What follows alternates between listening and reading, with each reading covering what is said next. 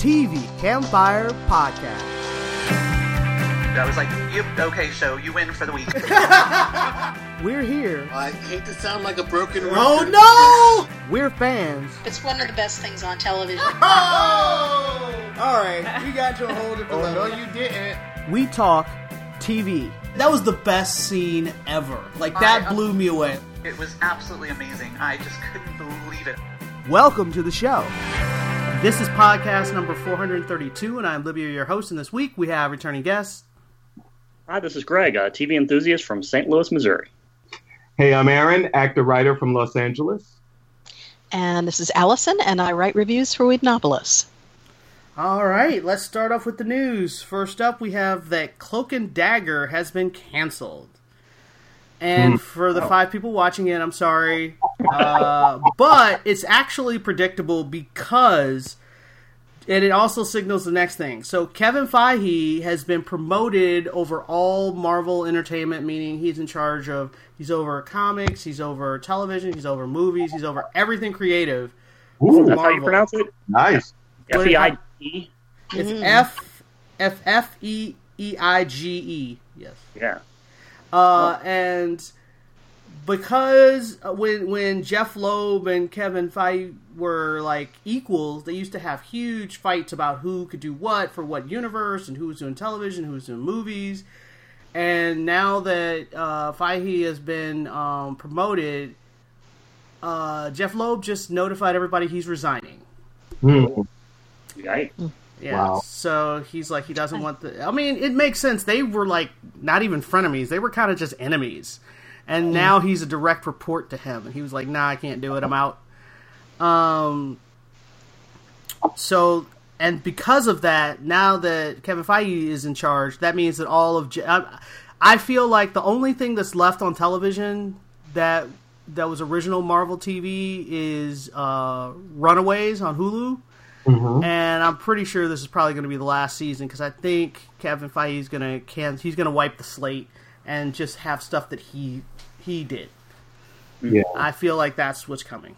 So don't be surprised if you hear Runaways is canceled. All right, next piece of news I have is that Nancy Drew and Batwoman have both been picked up for a full season. For nobody's surprise, except that Nancy Drew's not that good, so that was a little surprising. Right. CBS, surprisingly, has picked up Evil for season 2. Not only for a Really? full season, but for a second season. Oh my god. I mean, I'm watching it, but I'm kind of hate watching it, really. It's a terrible show. It started out kind of interesting, and it's devolved since then, so I don't know who's watching that. Well, a bunch of people, apparently, because CBS is happy with it right now. Wow. And all the rest of their shows that were new shows that just premiered, all of them have been picked up for a full season. That includes All Rise, Carol's Second Act, Bob Hart's Abishola, and Unicorn. All picked up for full season. Cool. On the opposite end, Sunnyside on NBC has been canceled. Like, it got pulled off the air. Like, Oh, wow. The only thing that could have been worse if it was mid-broadcast.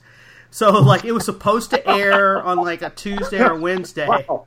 That's a really bad ratings if you get pulled in an episode. Doesn't come back from the commercial break. Yeah, it was Sorry, like, it folks. wasn't quite that bad, but it was supposed to, like, all the TV guides, whatever, said that it was going to air on Tuesday or Wednesday, whatever day it airs. And instead, they without fanfare, they premiered the new season of Will and Grace. Just took its time slot out of nowhere. And I was like, wait, did we know that? And then they were like, yes. And then they were like, yes, now the show's officially canceled. And Bluff City Law has been similarly canceled / not picked up. So they got, I think, 9 or 10 episodes, and they're going to air those 10 episodes, but they're not going to make any more. So it's technically canceled. Also on NBC. Hanson Company is doing a puppet talk show for Disney Plus, which I think it will be hilarious. So the host will be a puppet, and they will bring on real celebrities to be interviewed by this puppet. And I'm totally going to watch it. Oh, thank you. Modern Love has been renewed for season 2 on Amazon. For the people, one thing I guess that's one thing we're not talking about, because is anybody watching that, by the way? No. Peter watched the whole season, but he's not on the podcast, so that's not really helpful. Genlock, which is a great sci-fi cartoon. I watched most of season 1. It's really pretty good. Good production value. It got renewed for season 2 as HBO Max is trying to fill out its roster of new programming. So it's going to be added to that. I don't know if I'm going to watch it on HBO Max, but I really liked it. I mean, I just don't need another streaming service. The 100 prequel has been given a pilot order. So this is the last season of the 100 coming up. And so apparently they're trying to do a prequel. And I'm like, so the prequel would be them getting on the spaceship after the nuclear, catastrophe? Like, I'm not sure what the prequel will be. But yeah, so they're planning a prequel of some sort for that. For all you... Oh, you know how well that works. Caprica was really successful. And that's but I mean, the 100 was never as popular. Interesting to the ad at the very end. I know, and it got canceled. But I'm just saying, at least Battlestar Galactica had a bigger audience than the 100, and no. Adventure Time has also been revived for HBO Max. For those who watch that cartoon, Adventure Time. The thing I'm excited about is Foundation by Isaac Asimov is getting turned into a series for Apple TV. And they have cast Jared Harris and Lee Pace to star in it. And I'm like, yes, Lee Pace is a character who I have no memory of in any of the books. Oh, really? So, yeah, they literally invented his character. Well, probably to bridge all the time jumps, because there's so many time jumps in it. I don't know. I'm one of those. I read the entire thing, all the books, and I'm at the same time I'm not all that thrilled with Foundation. Although it sounds like what they're doing is they're doing it in chronological order rather than the order in which they were written. So it's not like the trilogy first. They're starting from Prelude to Foundation. With I guess that makes sense. Yeah, and they're working forward because the character that Jared Harris is playing, Harry Seldon. He's the main character in the first Foundation, right? Well, he's actually he doesn't show up except as references in the original trilogy, and the sequels to that, because he's the one who invents this mathematical formula that they base the Foundation on. Oh, okay, right. And so he only shows up in Prelude to Foundation. That's the only thing where he's an actual character. Well, that makes sense that Jared Harris would do it, because he is always in a series for just like 5 episodes and then he's gone. So that I guess makes sense. But I mean, I feel like and it is one of the stronger books actually. Yeah, so and you need the bridge, because that was the thing that threw me out of Foundation. Was I would read a bit and I'd be like, I get into the characters and like, okay, now we're 1,000 years later. Everybody you just knew was all dead, and I'm like, wait, what? So that kind of bumped me a bit. So I like the idea of Jared Harris as like some sort of weird AI character. Like he starts off as a real person and then he becomes like an AI or something that bridges all the time jumps. So you have him as a constant. I think you need a constant. Yeah, you do, because it does, like you said, it does shift around a lot, and I'm hoping that they do something that really updates the feel of it, because so much of it was very pulpy. That's why the original trilogy does very little for me, except for the character of the mule. I'm really interested to find out who ends up playing that, because I thought that was the single most fascinating character in the whole story. All right, and next piece of news we have is that Cowboy Bebop production has been suspended for up to 6 months because John Cho has been injured. Oh, yeah. I heard about that. Yeah, so they got to wait for him to heal up. Something happened to his knee. I don't know if he broke it, dislocated, but he has to have surgery. Oh. And so the rehab from the surgery, they're predicting 6 to 9 months before he's up and ready to go. Wow. So he hurt himself decently badly, and they're shooting in New Zealand. They had to fly him from New Zealand back to the States for his surgery. Wow. All right, that's pus. I was like, stop injuring your actors, guys. Like, this is not the first time. I know. This is like, this happened on Batwoman, and now this? Come on. Yeah. She almost got paralyzed. That's insanity. Bless the Hearts on Fox has been renewed. Whoever was watching that. That's the animated show, I think, on Sunday. Oh, right. That none of us are watching, but it's been renewed for the people who care. All right, let's start off talking about the shows. First up, we're going to talk about the heavyweight out of the box, which is Watchmen. Premiered on HBO last Sunday. And I will say that, I saw the trailers, but I really didn't know what to expect. And the 1921 Tulsa Massacre was not what I was expecting. And it really was it was very graphic and very daunting, and it just really just kind of knocked me back on my heels. And because the whole thing about how Watchmen works is they take a real life event and then they change something. They change one thing. So, like in the first Watchmen, it was the Vietnam War. The U.S. wins the war. And so that's the thing that changed everything. And what they're doing with this series is the massacre really happened. And most people, the way history has worked in our timeline is most people don't even know about it, that it happened at all, because it got brushed under the rug. And so in this history, alternate history, there were actually reparations and people dealt with it, and that changed the history in the city of Tulsa itself. So I was like, okay, let's see where this is going. And so their version of updating Watchmen is, instead of dealing with fascism and Nixon's regime or whatever, they're dealing with racism and basically what's going on right now with everybody. So I'm curious to see where they're going with this. What do you guys think? Well, I was very surprised. I have to say I wasn't a huge fan of the comic. I read it when the movie came out because I wanted to be familiar with it. But the movie I just loathed completely. So I really didn't have a whole lot of expectations for this particular thing. But I tuned in anyway. And I like you, I was just blown away from the very beginning. When they started in with the little kid in the cinema, and then went outside and we're seeing this riot going on, and I know about this particular history, I guess, because I follow a lot of history. But one thing is it wasn't a riot.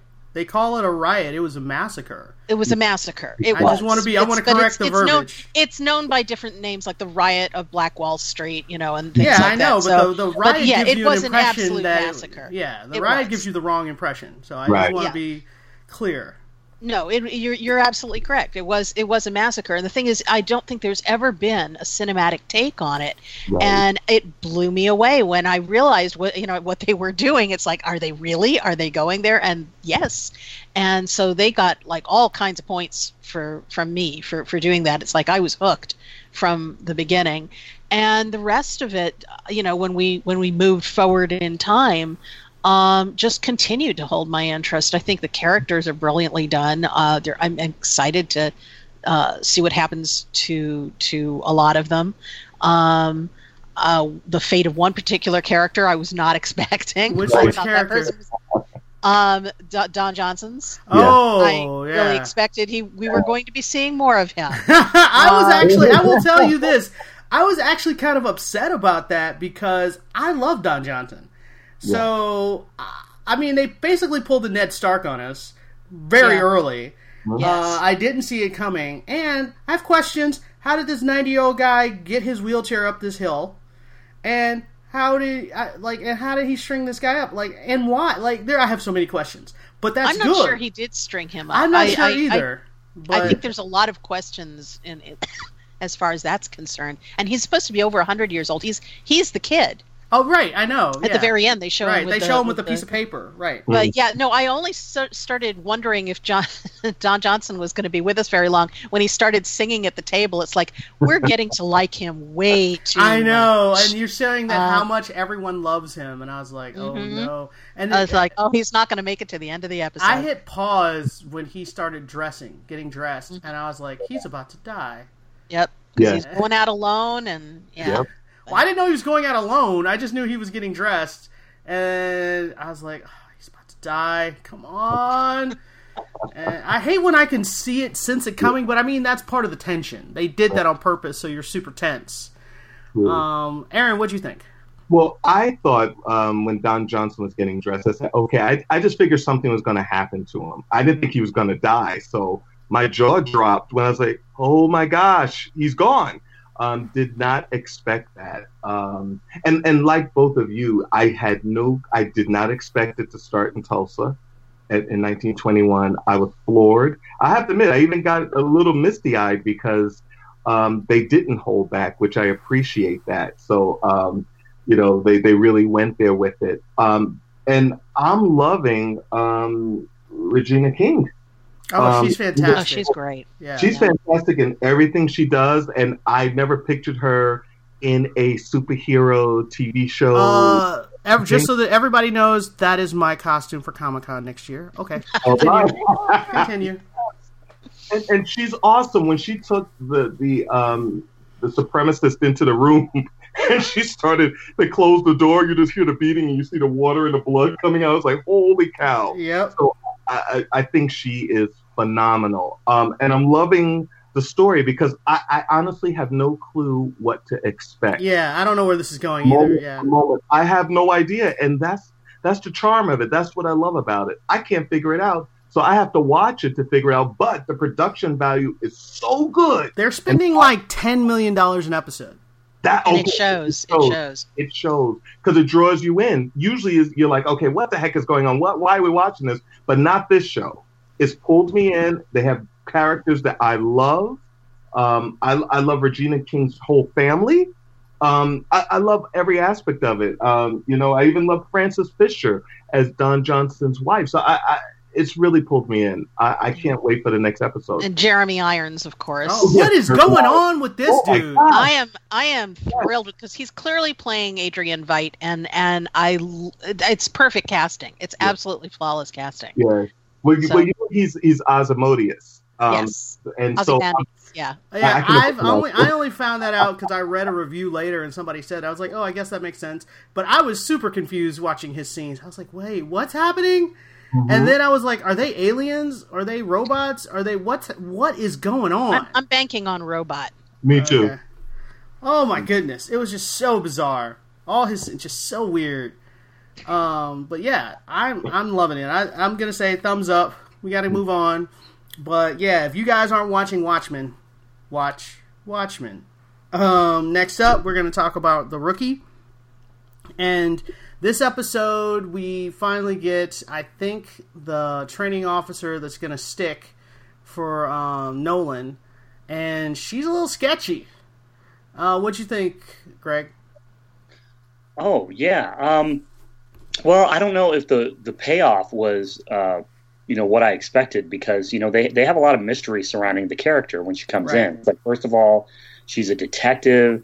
And they're wondering why, if she's a detective, that she's volunteered to, I guess, do patrol, I guess is how they refer to it. And they're like, she's got the golden ticket. Why is she wasting it doing this? Right. Right. And so everyone's like really skeptical. And then there's the whole thing where they think that, she's a little, got some police brutality in her. They think, she shoved some guy off a roof. And, they had to quickly show that, her body cam footage, because obviously she wouldn't get away with it, right? I mean, I guess, I don't know if they have the ability to turn off the body cams, but... Yeah, they do.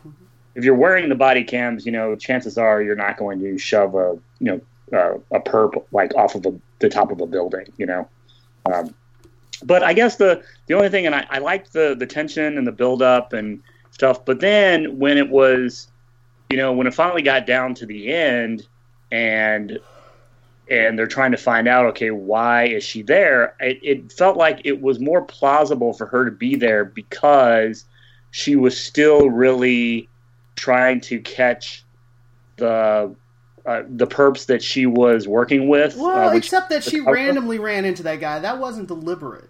It would be different if she drove there and you're like, oh, she found that guy on purpose. But it didn't feel like that. Right, but then the fact that she's all secretive, and then it just turns out that the reason why she's there is because she wants to reinsert herself into her daughter's life. I just that wasn't a big enough payoff for me, I guess, with regards to all the secrecy that I think the whole thing is, oh, you thought she was dark and evil. She's just a caring mom. Oh yeah.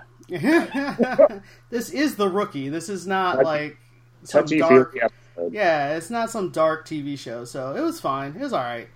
I'm not sure how I feel about her. The episode itself was okay, but, I love The Rookie, so I'm going to keep watching. Let's move on. Next up, we're going to talk about Batwoman, and this was episode, I guess we could do 2 and 3, so that Aaron can talk a little bit about Batwoman. I mean, post the pilot, the main thing is to see Batwoman's transition to where she becomes Batwoman. And what I like about this episode is they really deal with the consequences of her pretending to be Batman. And what it did was draw out all his enemies. And it drew out all the people that hated him. And drew out all the crazies. And now she has to now deal with those consequences. And I thought that was really good. I still don't understand her father's issue with acknowledging her sister. Because at this point, it's like ridiculously obvious that that's her sister. So the show doesn't necessarily blow me away. But it is interesting in watching her transform, pretending to be Batman, and then we're now going to eventually start to see her come into her own with the red wig and everything. So I'm enjoying some of that. The part with her step family, so to speak, I find that's an interesting dynamic, and I love the moment that was in episode 2 where her sister. Not her stepsister. Right. It's like, I can't deal with this whole criminal life. Yes. And I love their dynamic. And it makes me really root for their relationship.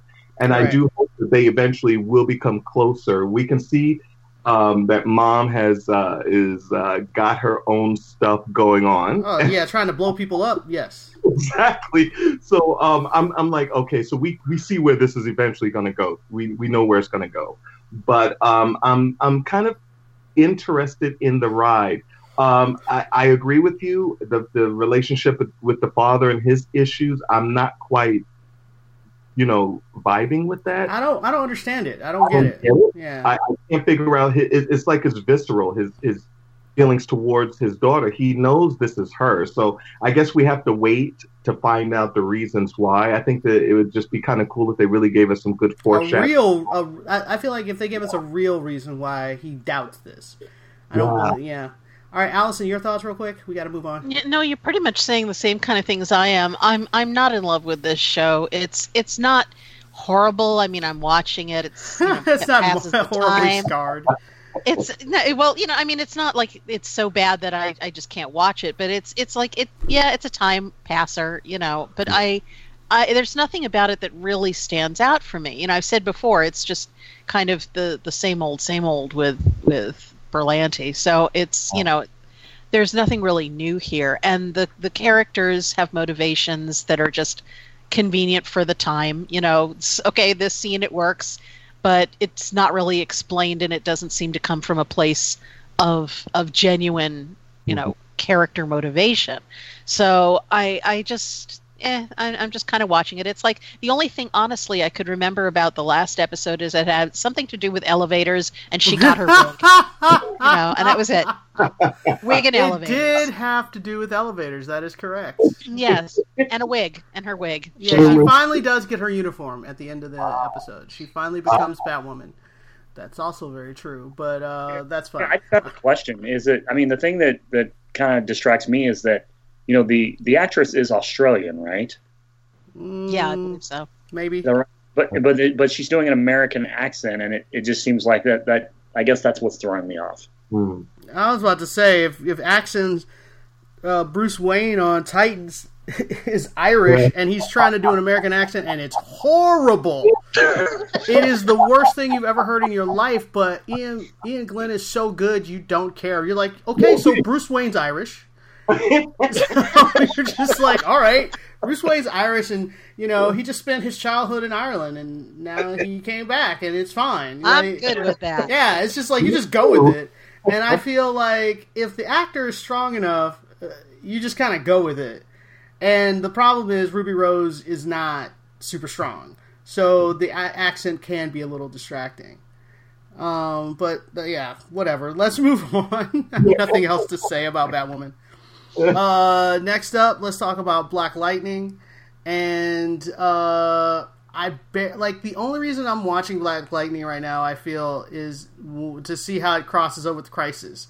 Because, man, this season is slow. And I don't understand what's going on with the big bad evil dude that's that controls everything. I can't even think of his name right now.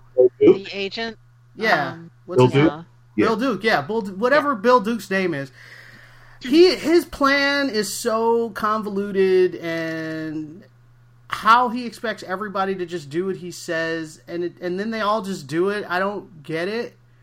Like, I really do not understand what's happening in the story at all. I don't think the writers do either. That's the problem. Yeah, exactly. And so then at the end of the episode, first he's like, if you do this, we'll let you go to your family. He's like, psych, we need you to stay. You can't go back to your family. And then this week he's like, well, if you do this mission, you can go back to your family. Why would you believe him? But then he does let them go. Like, I don't understand what's happening. And what his excuses are, and why Black Lightning wouldn't just, like, leave. Mm-hmm. And because he takes the thing off his neck to control him. It's just like, what? I'm only watching it to see how it ties in with Crisis, like 100% right now. Yeah. Even though they don't really have a Crisis storyline happening right now. I'm watching this at time and a half on my TiVo. You can make it so that an hour, a 42-minute episode takes you 33 minutes to watch. And that is how I am currently watching Black Lightning. Well, it especially with this last episode, it felt very choppy to me. Yeah. I'm like, okay, all of a sudden they're home, right? After being gone with everything that's going on in the town, and Black Lightning and his wife walk in the door. The daughters are there. After everything they've all gone through, and they're like, "Okay, I'm going to bed. Bye." And what? What? Yeah, it was, and they were like trying to play it as a comedy moment, but it didn't even make any sense. It made no sense. And I sat there and said, "Is this really happening?" I'm thinking it's a dream, and he's not really home, and he's this all in them because I'm like, after everything that you built up to, that's how we end. And I'm like, okay. The only thing that was really great to me, and I love Bill Duke in what he did. He's Agent Percy O'Dell. That's it, I think. What I loved is his interaction with Tobias Whale, and where he, had him because of his skin, and tortured him. And I said, okay, his coolness is interesting to me, because he is monotone, but is very interesting in that because I don't know which way he's going to go. Right. But I do agree with you that we need some more definition because he's playing multiple sides. And I can't figure out the point of what's happening. He was like, well, we there's have no to sense of an end game. Yeah, and it's like, we have to protect us from the Markovian threat. And I'm like, the who now? Who are the Markovians again?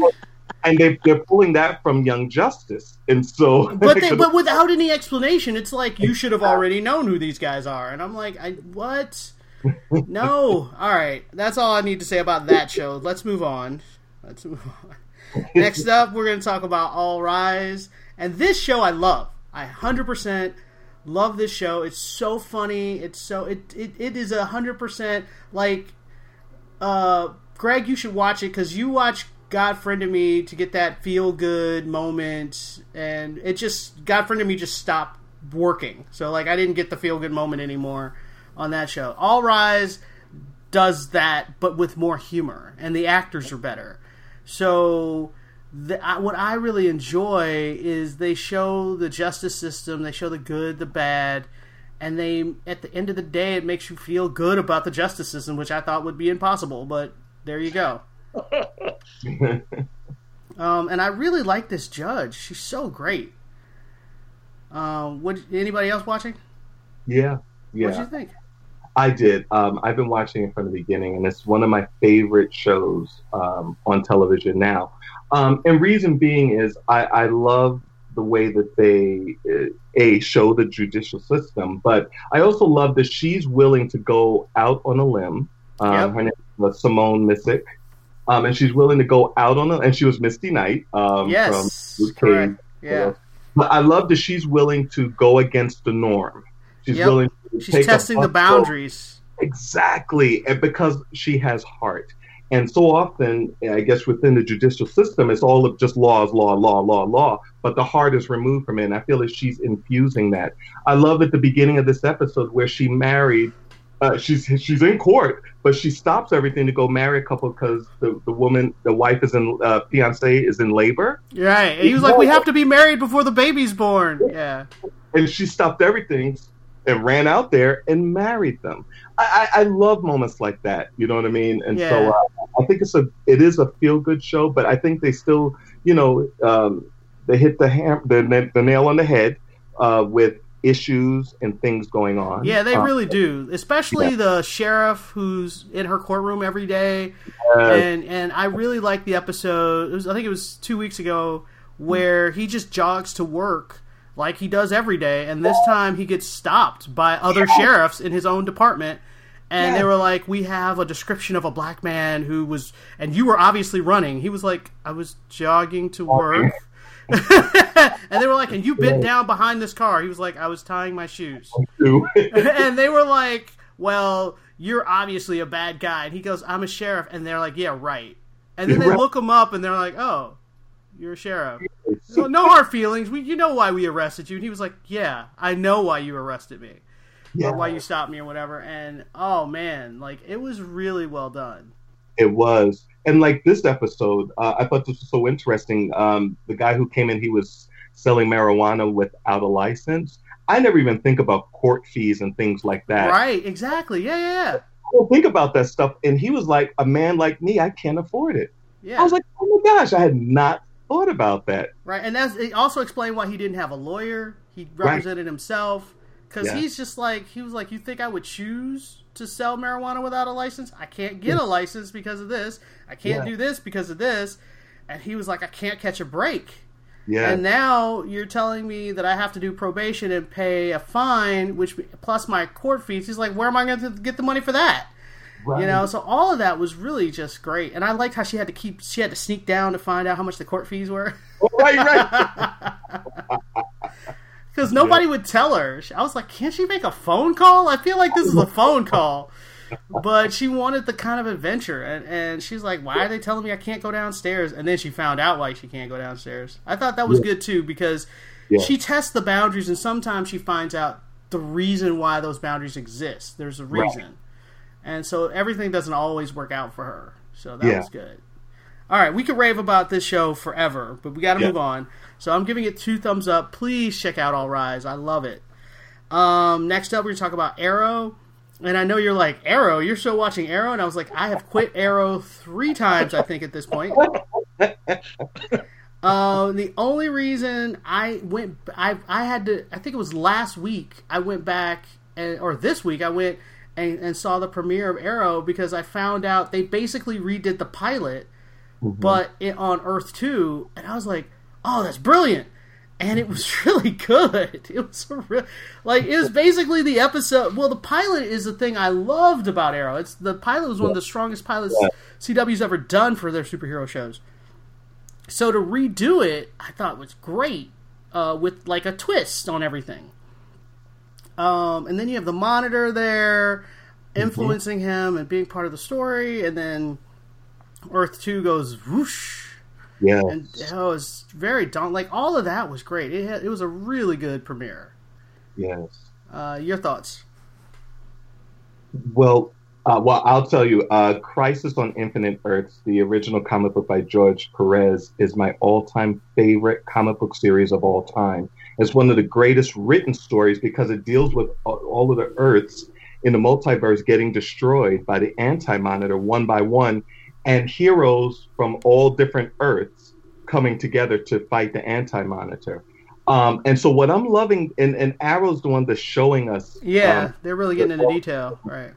with Crisis, and I think they're doing a really good job with it because this is the way it happened in the comic book. Not verbatim, but it's just, we see the Earth start to get destroyed and heroes getting pulled out to go jumping from Earth to Earth to Earth, trying to band together to stop it. So I think they're doing a really good job with that. I'm glad they brought, even though she's Black Siren, but Black Canary, because we need more heroes with powers. Right.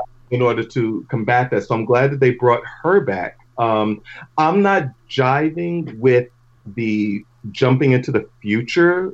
Oh, I can't stand that. The only reason they're doing it right now, because it doesn't help the storyline at all. Apparently they're going to spin it off. It's going to be its own series. Right. And I was like, can we just wait till that's its own series? Why are you wasting my time? I actually just fast forwarded. I don't know what's going on in the future timeline at all, because whenever we get to those stories, I'm like,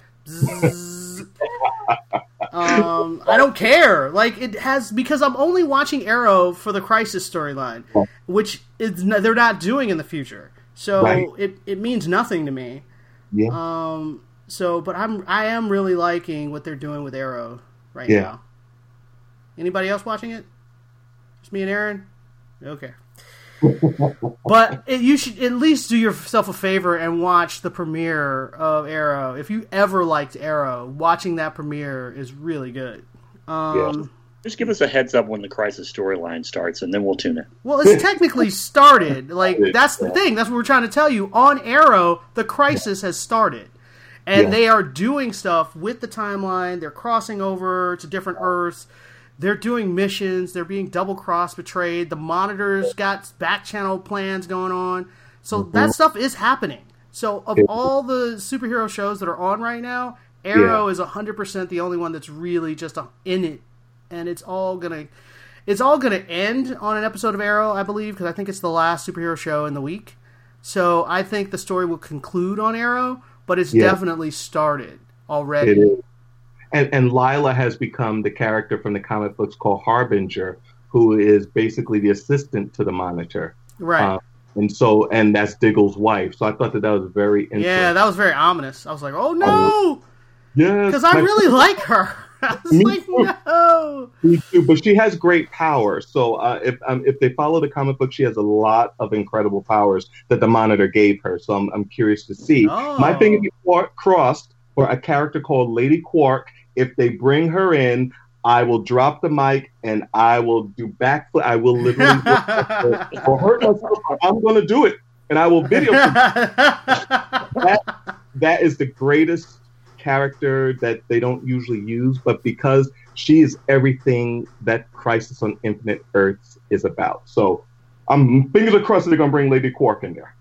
Okay. Next up, we're going to talk about This Is Us. And when I say we, I mean you guys, because I'm 2 or 3 episodes behind, and I apologize.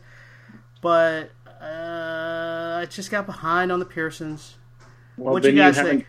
Well, then you haven't cried enough, Libya. I mean, I have backed up tear ducts. You have to get your daily crying episode out of the way. What you got? What's going on? What are you in the last episode or so? What's going on? This was really, really good because it's Beth and Randall's daughter. I think has her first panic attack. You know, she's in high school. You know, she's dealing with whether or not she's going to come out. She's got a lot of pressure on her with her classes and all the things that she's working on, and then she ends up having a panic attack. And so Randall kind of realizes as a father that you always want to pass on your best traits, not your worst. Yeah. Not your worst. And so, he has some reflection there, and I just really love the scene when Beth, they flash back. It was so cool because they flash back to a Beth conversation with William and how William was actually talking about, that he used to get panic attacks. And so you see that William kind of passed it to Randall, and then, Randall has passed it to his daughter.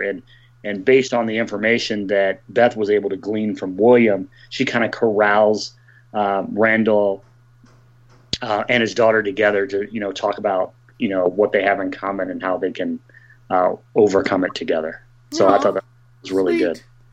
Allison, your thoughts? I thought it was a really good episode. I've been finding myself being more amused at parts of This Is Us this season than crying. But this did get me teary-eyed when they had the family together, and especially the flashback with William. I love his character, and I love any excuse they can get to bring him back. So all of that was good stuff.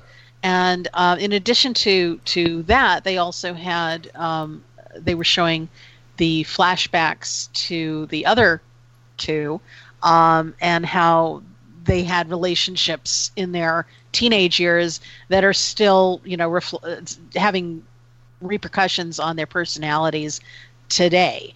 That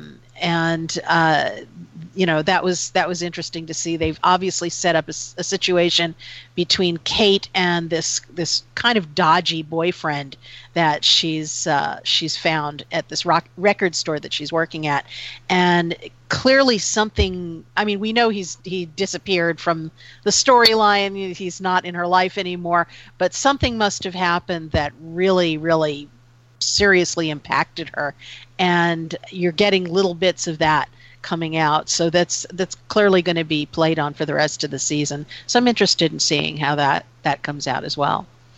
All right, so you guys are saying thumbs up for this week? Yeah. Oh yeah, definitely. All right, let's move on.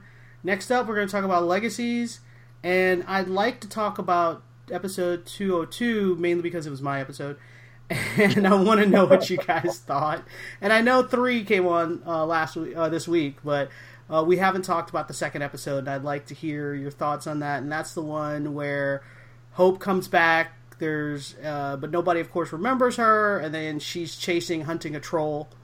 And you have the 2 high schools, and you got the new headmaster, and you got the new character Sebastian. So, what do you guys think of all of that? Well, the troll was pretty bad. Yeah. That was really genuinely awful. I'm sorry. That was a Doctor Who level. Yes. Really bad. Can I say that I did not have anything to do with that? I didn't imagine you did, so don't worry about that. But the thing is, when you get away from that little Doctor Who ode, the rest of it was really good. I love the interactions of the characters, and especially, Hope's increasing desperation as she's confronted again and again with the fact that she has been wiped out of existence. All the people who she's emotionally attached to, from her former boyfriend to her father figure, have no idea who she is. And it's during this chase after the troll that she finally breaks down and makes a connection with how am I forgetting his name? Alaric. Yes, Alaric. So she finally just says, I know you don't know who I am, but you're the closest thing I have to a father. And she says who she is the child of. And because he knows how Malivore works, he accepts this. So since then, we've been seeing their relationship build back up again. But I really loved that moment, and it surprised me too, because I thought, oh God, are we going to just drag this out forever, where she's constantly playing games, trying to have them not know who she is? And I love the fact that she finally said, look, this is who I am and what's going on, and that was a nice moment of catharsis. Yeah, that was a nice thing at the end. Yeah. Yes, indeed. Can we talk? Can we talk about it? Yes, episode. Well, you still didn't tell me what you thought about the headmaster or Sebastian. Oh well, Sebastian is that's kind of strange, because Sebastian apparently is. I mean, he reveals himself as a vampire, right? But yet he's clearly not.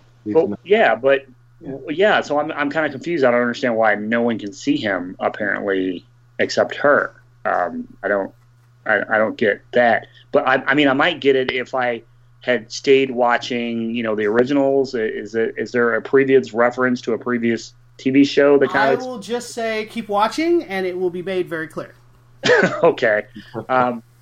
But yeah, I mean, you got the Alaric and you got the headmaster, which I kind of. They're kind of more like a Professor Xavier versus Magneto sort of thing, where, Xavier's like, oh, no, you have to control your powers, and like the new headmaster is more, Magneto, where he's like, no, you're a god among men, and don't let anybody tell you differently. Except for that bit at the end of the third episode. Yeah. And so I was what is that? Yeah, I was like, wow, that's some cold-blooded stuff, man. I mean, you can't just snap somebody's forearm off.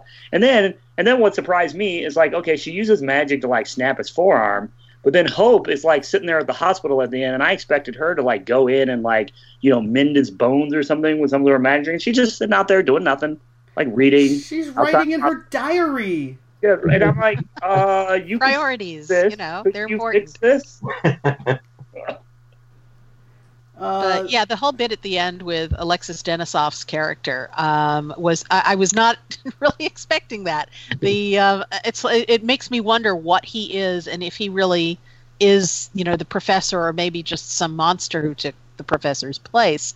So that whole devouring the creature bit was icky, and that bit with his mouth opening up like a snake was definitely creepy as hell.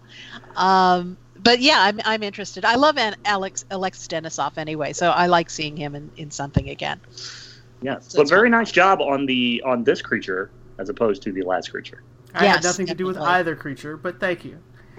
All right, let's move on. Next up, we're going to talk about The Good Place. And this week's episode, Derek is in charge of the neighborhood, which is a terrible idea. And they go and Operation Save Janet, which surprisingly goes better than I thought it was going to go. Wow, I was like, why would you take Jason as your teammate on a super dangerous mission? That was crazy. What do you guys thoughts? Yeah, impressions? Yeah, and to restore his memories too. Yeah, but what was crazy about it? He was like, "Can you restore my memories again? I totally forgot what you just showed me." What? He is insane. Jason is the best comedy relief ever, but you can't take him seriously as a sidekick. I just can't. So I did like that. This week's episode, they basically they invaded Demon Con, which I was like, that's funny. And so everybody believed that the big fight that happened on stage was staged. And so people were cheering oh, that was amazing. That was the best performance of Demon Con I've ever seen. And he's like, no, really, he just killed these guys. It was pretty funny. All the humor was spot on. And I liked Eleanor trying to be professional, even though apparently Chidi and what's her name have gotten back together. I forgot her name. Yeah. But, anything else you want to add before we move on? No? Okay. Next up, we're going to talk about how to get away with murder. And I must say, I'm contractually obligated to say it that way every time. But I didn't get to see most of this episode because my ABC went out. Because I'm a cord cutter, and sometimes the antenna works, and sometimes it does not. And then I forgot to watch it on Hulu. So I saw last week's. And I have to say, though, How to Get Away with Murder works better in, a binge. You really get into the story, and you're like, oh my god, I gotta see the next episode. And then when there's not another one left, you're like, you just sigh, and then you kind of forget, oh wait, I gotta watch the next one? It really works better when you have a stack of episodes, because you really can get into the mystery and what's going on with the characters and all the relationships. Because when did Laurel become evil? Was I aware of this? Because now they're portraying her as evil, and I feel like they're doing it for their own benefit so that they don't feel guilty that they're not looking for her. Well, I don't think she's supposed to be evil so much as she's flaky, and she's proved to be unreliable in the past. So they made it I don't seem think that's like really out of character. Well, her being flaky, no, but it made it seem like she kidnapped herself and then stole her baby. And I was like, that's not what happened, because we as the audience saw what happened. So we know that's not true. But everybody else is saying it is, because they just didn't. Yeah, and I don't understand why they think Annalise had something to do with her disappearance. It's crazy. They're just coming up with theories so that they don't have to do the work and try to find their friend. Right. But Frank got beat within an inch of his life Oh, that's always fun. I hate Frank anyway. Yeah, he's like messed up in the hospital, then wakes up and like spits up blood on everybody. I was like, oh, there's an effect. That's gross. But if Frank got killed, I'd be okay with it. He's one of my least favorite characters right now, which is saying something, but there you go. Yeah. But what do you think about the Michaela and her father scenes? She made a lot of assumptions going to meet her father. She was assuming that he knew about her, that he decided to abandon her, that he didn't care. Like, she made all these crazy assumptions about him, which is how she confronted him.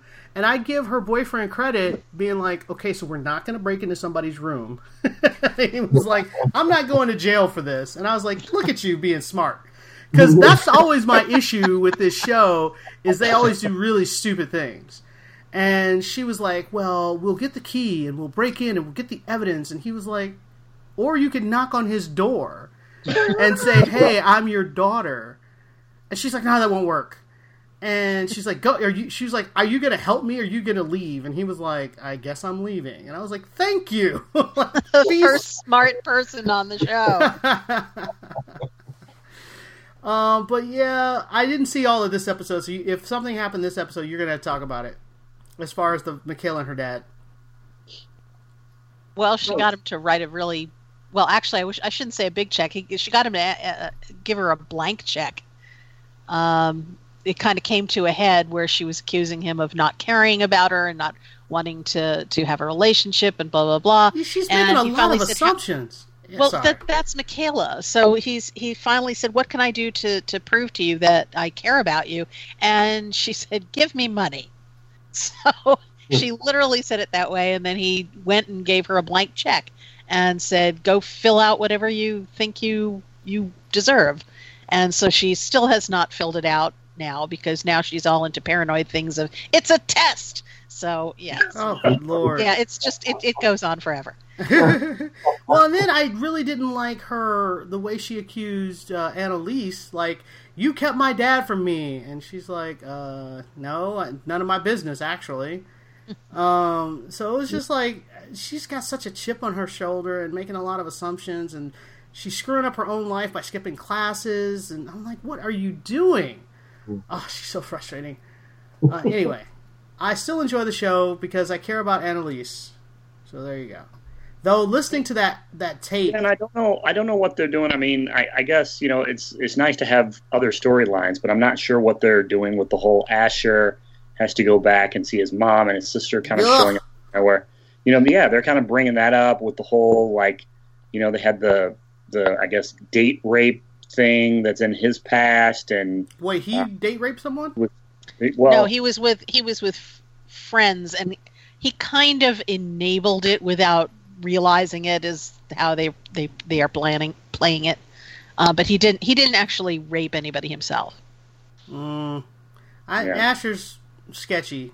His morality is fluid. So, right. All right. Well, let's move on. I still am watching the show. It's the last season. I'm taking it out to the end.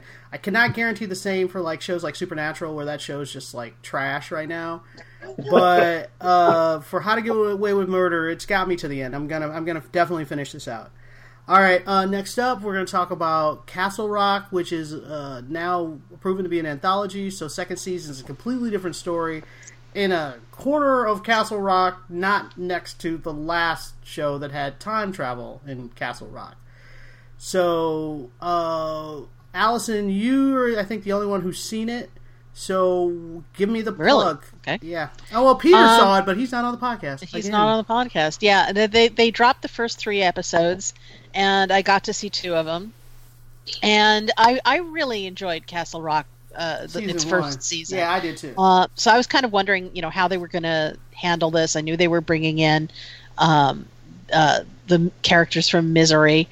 And I was thinking, okay, well, I'm sort of dubious about the casting here because she's not exactly Kathy Bates like. Nope. But I'm amazed how much she carries it off, because they do approach it as, okay, this is the same character, but like 20 years younger, and she's raising a child, and she's on the run. and she has the kind of physicality that we remember from Kathy Bates, and she captures the character so that I believe her 100% as Annie Wilkes. And they're fleshing out more of her backstory here and why she ends up in Castle Rock, why she's on the run and all of that, and bringing in also characters from various other stories, as they always do. And so far, I'm really engaged in the story. I think they're going a slightly different bent than they did for the first season, where there were supernatural, weird science fiction-y things happening right from the get-go. And with this, it's, I think, more in keeping with the feel of Misery, that it's more about, murder and insanity and, people who are on the run and things like that. And only just in the very tail end of the last episode did you get a feeling of something not natural going on, which I assume that they'll expand upon.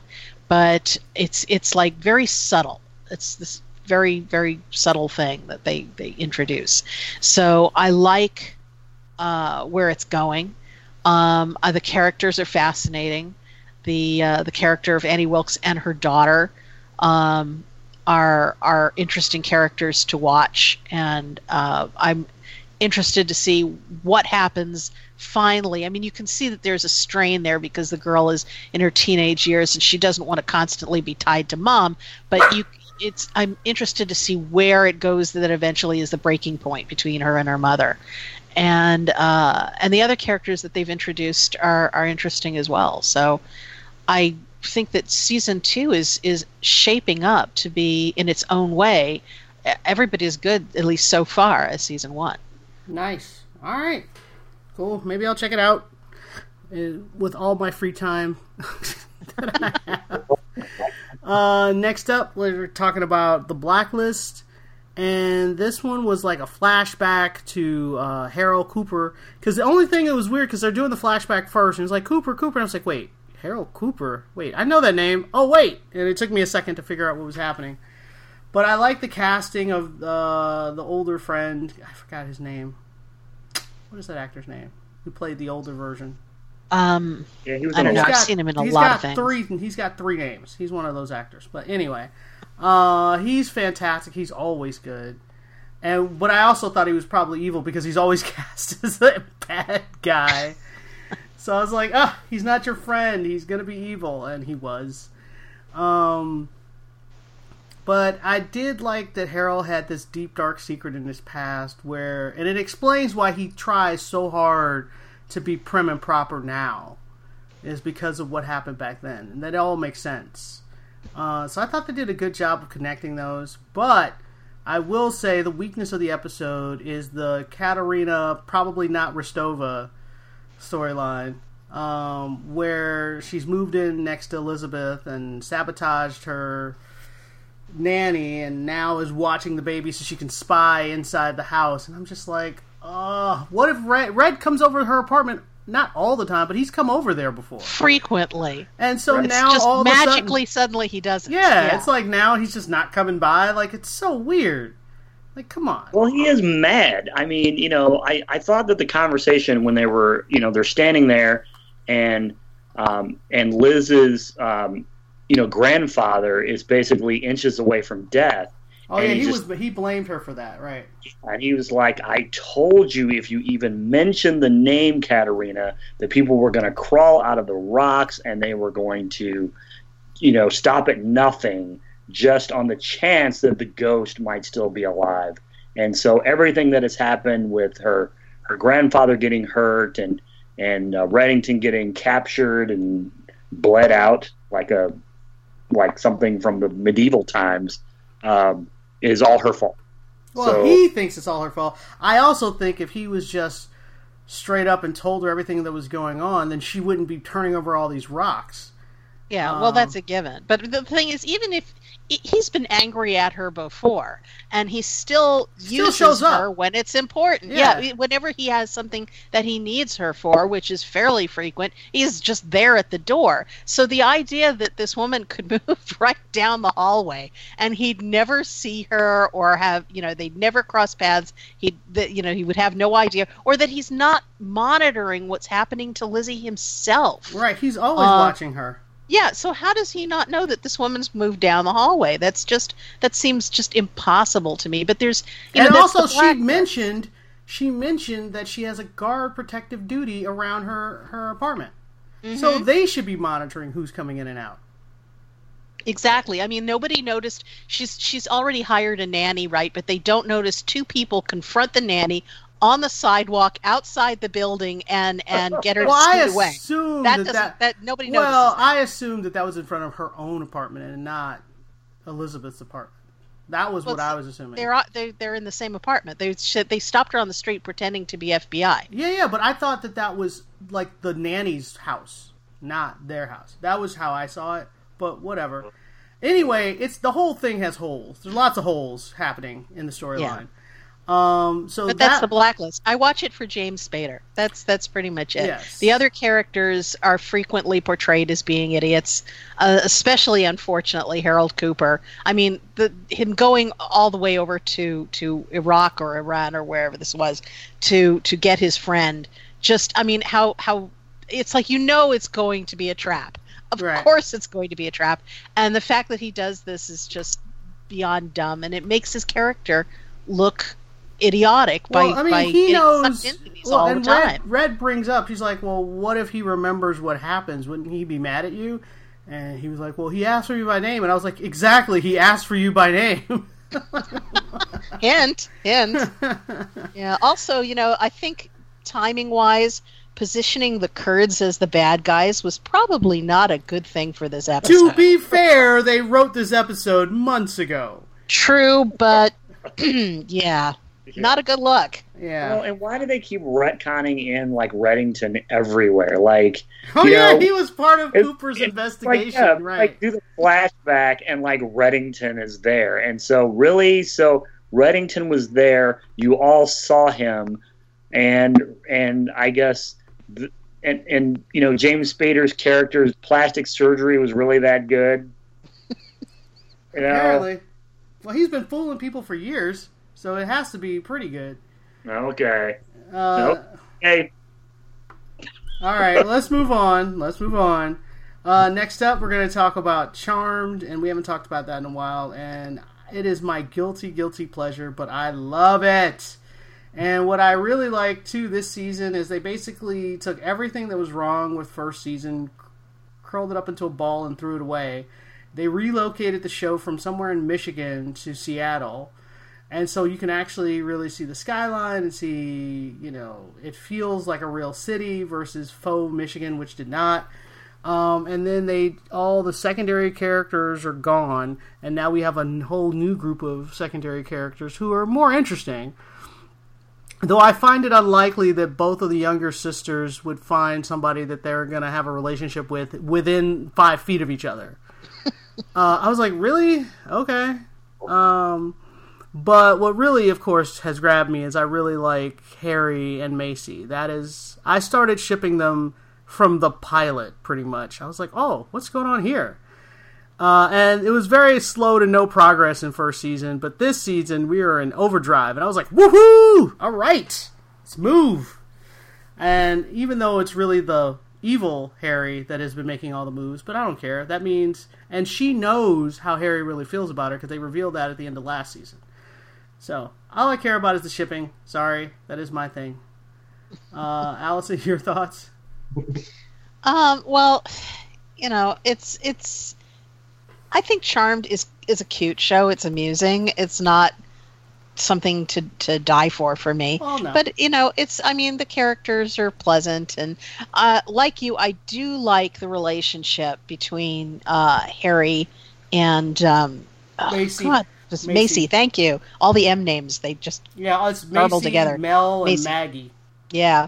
So Macy, I do like that. Obviously, I picked up on it first season, they were kind of hinting at it. And then when she started dating somebody else, some other character who was, boring, I was like, oh, all right, well, we're going to do that instead. Okay. So I do like that they finally, are moving in this direction with the characters. I like that. The other significant others that they've introduced, besides the fact that they're way too obvious, it's like, oh, this is who so-and-so is going to have a relationship with this year. Yeah. And I don't think that they're all that interesting, honestly. Well, I like the boxer better than the whatever she is, meditation the sort of chick, whatever. Yeah.